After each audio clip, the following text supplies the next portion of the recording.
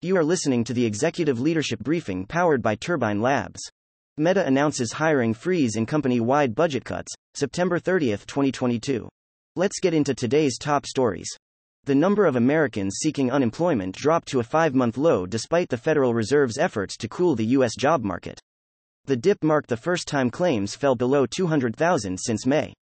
With unemployment rates dropping, analysts predicted the Fed will not slow down the pace of its rate hikes, with some saying the central bank will continue its policies until something breaks.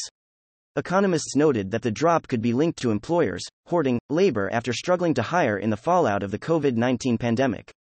Toyota Motor Corp reinforced its dedication to its electric vehicle strategy after being criticized by shareholders and environmental groups for its slow transition. The company's CEO said the adoption of electric vehicles depends on the consumer, and despite the company's stated commitment to EVs, warned a transition to exclusively electric vehicles could leave some consumers behind. Toyota is one of roughly 17 companies that have begun manufacturing EVs or announced plans to do so. Facebook parent company Meta announced a hiring freeze and budget cuts in an end to the company's long period of rapid growth. The news came as the company suffered losses in the face of global economic setbacks and a hit to its advertising business linked to iOS privacy changes.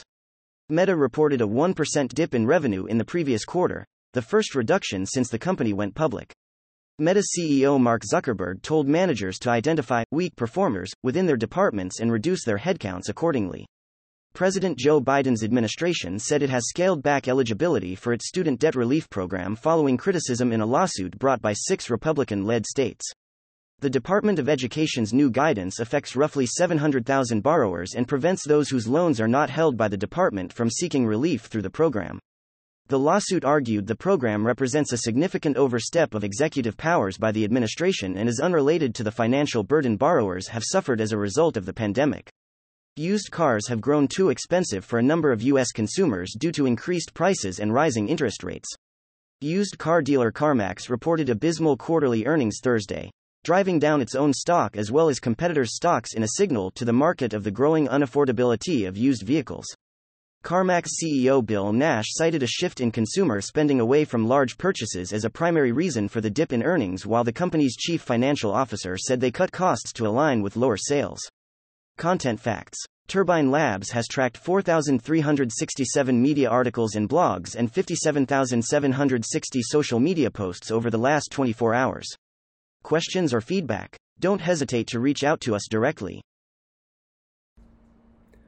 Hi, I'm Rob, and I curated today's Executive Leadership Briefing, powered by Turbine Labs. Turbine Labs, our AI software reads and identifies significant media at 54,000 times the speed of a human reader, so you can take advantage of the most relevant and impactful information without media fatigue or misinformation. If you enjoyed this daily briefing, I invite you to like, subscribe, and share on social media. To obtain this briefing every day in your email inbox, subscribe by visiting www.turbinelabs.com/executive-leadership-briefing. Thanks for listening.